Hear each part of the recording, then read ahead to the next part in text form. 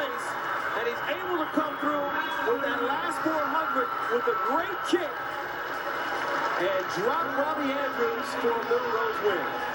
I love these guys. They ran so well. Everyone really ran through the line, and thank God Ben ran through the line. We're roommates, and I told him beforehand, I was like, yo, man, just so you know, this is the American record, and this is the world record. You got to get through the line. You better dive if you see it being close.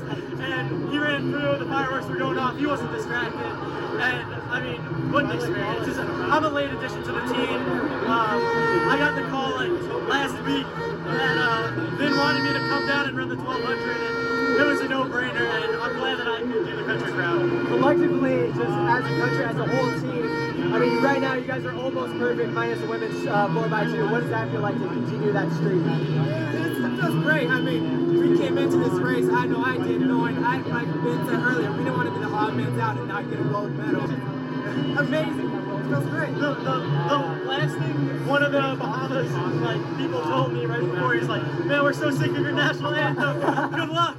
And I was like, man, I hope we can hear it one more time. My name is Kyle Merber. I am from Long Island, New York, and I am a recently retired professional runner. I have a mile personal best of 3 minutes and 52 seconds for the mile.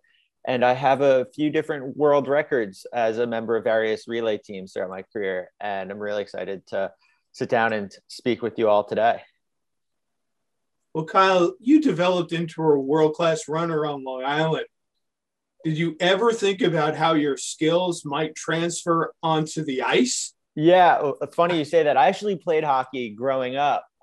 So I would say it translated really well to ice skating. So it was one of the quicker ones getting up and down the ice. But when it came to putting the puck in the net, that was not my forte. But I was also very good at getting checked into the boards and tossed around. So do have a little experience there. Now, did you play any other sports as a kid, or were you just focused on running primarily? Yeah, I think it's really important when you're young to play a bunch of sports, to not only kind of test what you're best at, but to, just develop that overall athleticism. So I played baseball and soccer, basketball, hockey, and I started running at a young age. And then it wasn't until really high school that I put all of my energy and focus into running. Now, The question is, your big inspiration, was it Dave Waddle or was it Derek Adkins? Yeah. So to give a quick background on Dave Waddle, he was a middle distance runner, had an astounding comeback in '72 at the Munich Olympics and wound up winning a gold medal. And Derek Adams kind of grew up in your backyard. Yeah. So for me, Dave Waddle was probably a little bit too old for me to really understand, the impact he had on the sport when I was growing up. But Derek Adkins was a local hero. After the 1996 Olympics, he came back to his elementary school, which was my elementary school, and told us all about his Olympic experience, showed us all the gold medal. And that was really what prompted me to want to sign up for track and field in the first place. Well, that had to be one of the high points as you look back at your career, because it defined what you were going to do for the next 15 or so years. Yeah. And it definitely continues to motivate me to speak about my experience with younger athletes, because it was such a, important moment in my career, and it sent me on a different trajectory than maybe I would have ever thought I was going on. Cause I thought I was going to the NBA. But after meeting Derek, I became completely enthralled with track and field, and that's how it all started.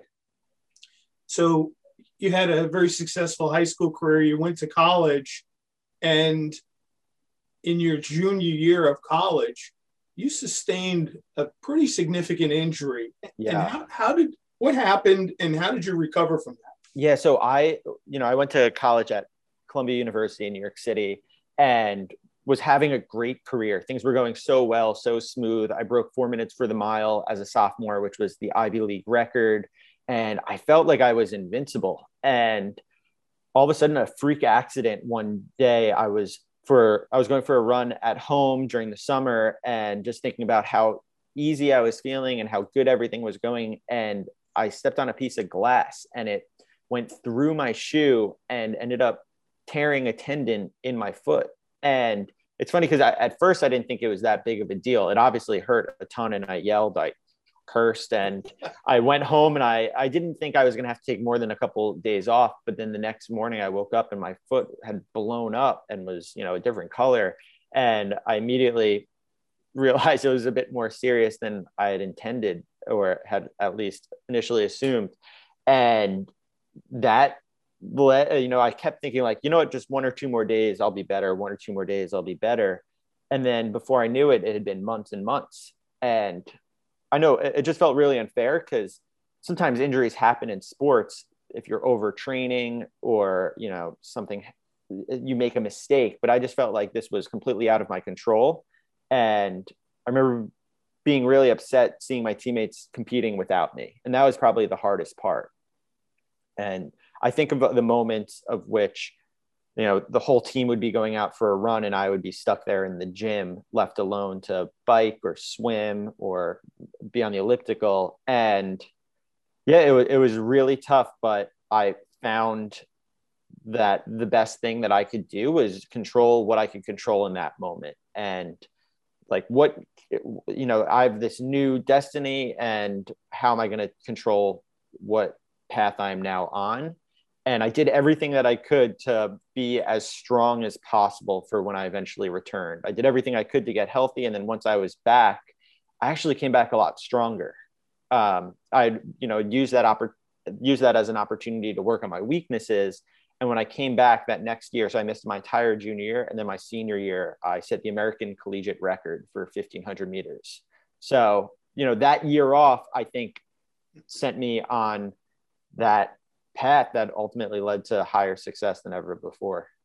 You think because of the absence, the cross training and everything, I'm sure played a role, but do you think because of the absence, your heart was really touched that this is something that I've got to get back to because it's my life? Yeah, certainly. I think I almost was taking it for granted at times. Like, things were going so easy. And then all of a sudden I was hurt and I missed it so much. And it really forced me to think about it and appreciate it in a way that I'd never done before. And the mindset I sort of inhibited was, when I get back, like, I'm going to do this with no regrets, because I know how tough it is to be on the sidelines. And, if I ever get the opportunity to compete again, I'm going to appreciate it like I've never appreciated it before. And it was motivating.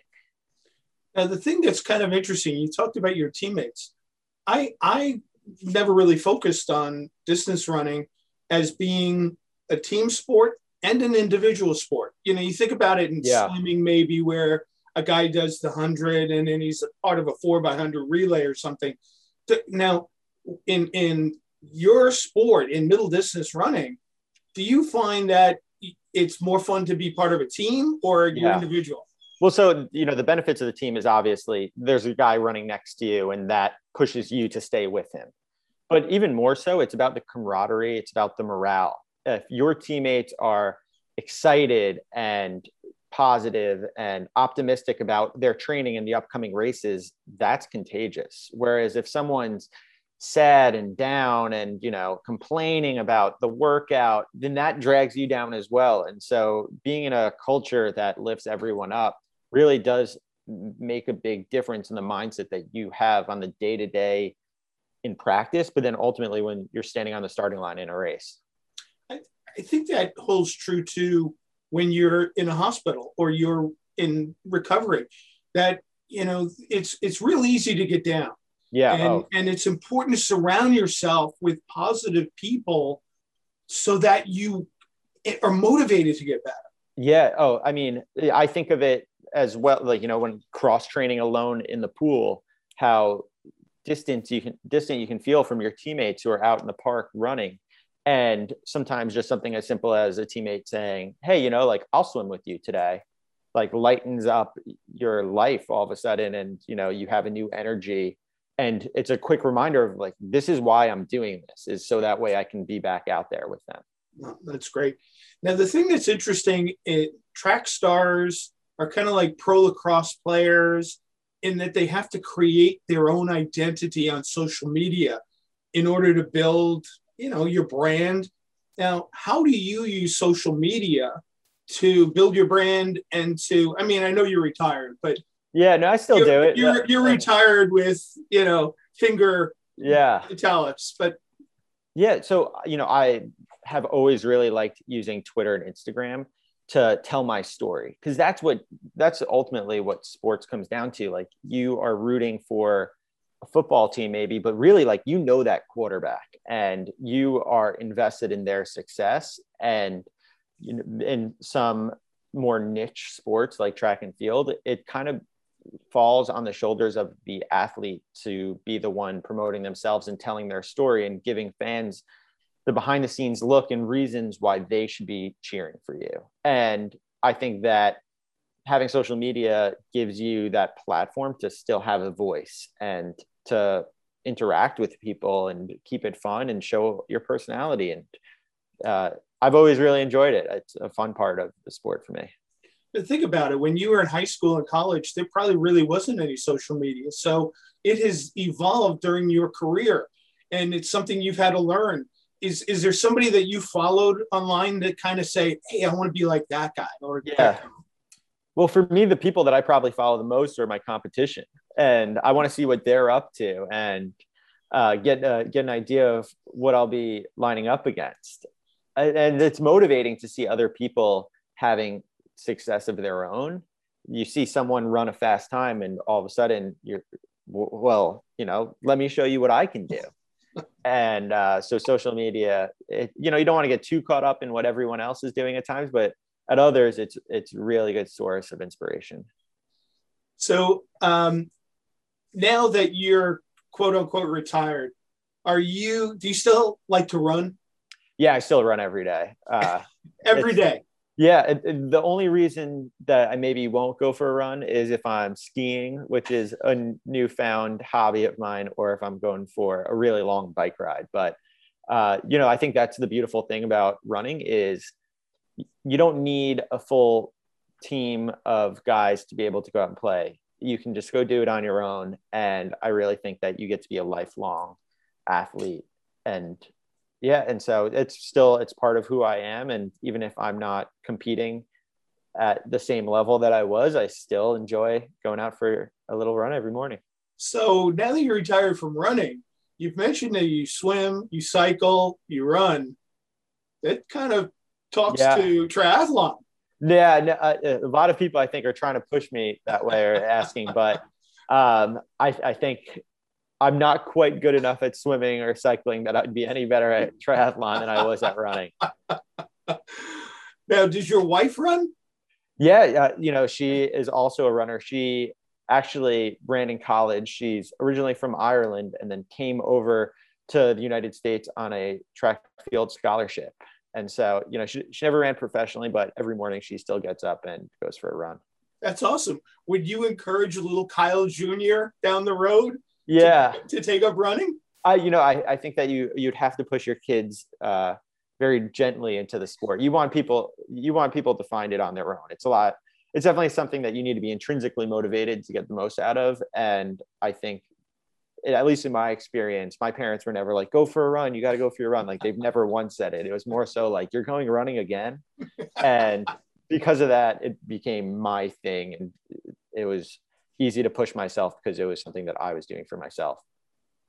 Now, if you could write your fairy tale ending to your running career, what would it be? Paris Olympics in 24, New York City Marathon, breaking 4 minutes at the Long Island Mile. I know. Yeah, initially it was going to be win the gold medal at the Olympics and sail off into the sunset. But really now, like, I think that's maybe my professional career, maybe over as a miler, but I do hope to one day compete in the marathon. I think the New York City Marathon is probably calling my name, just it being the home course. And we'll see. I think the most important thing is to just stay healthy and enjoy the process of running and the day-to-day grind.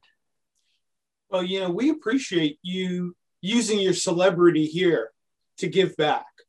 There's a lot of kids that would really love to be able to do what you do, and you're telling them about how you overcame setbacks and how, you found something that you really love and you do it well.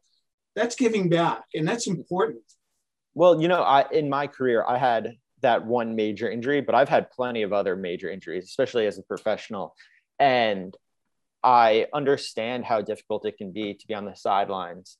And I know that you have to do a lot of mental gymnastics along the way in order to stay positive. But I really do believe that every time I got injured, I came back stronger because of it, with a more resilient mindset than ever before. Lessons were learned, and you just have to put your head down at times and focus on what you can do to stay in the right place. And a lot of times, it can feel helpless, but that's when you lean on your teammates, and that's when you seek out the assistance of those around you to help lift your spirits, because I really do think that having that sort of mindset translates into success in everything that you do. Well, Kyle, thank you for being the inspiration that you are. I have a feeling that we're going to be hearing from you a lot more in the future. And I think it's really important, especially for kids in the hospital, to have heroes that they can look up to, and they can, just measure their own success and say, okay, we're going to get better. And when we do get better, just like Kyle, we're going to be stronger when we get better. So thank you for sharing that message. It's really an important one, and we appreciate it very much. Yeah, no, it's great to speak with you, and rooting for everyone to get back out there really soon.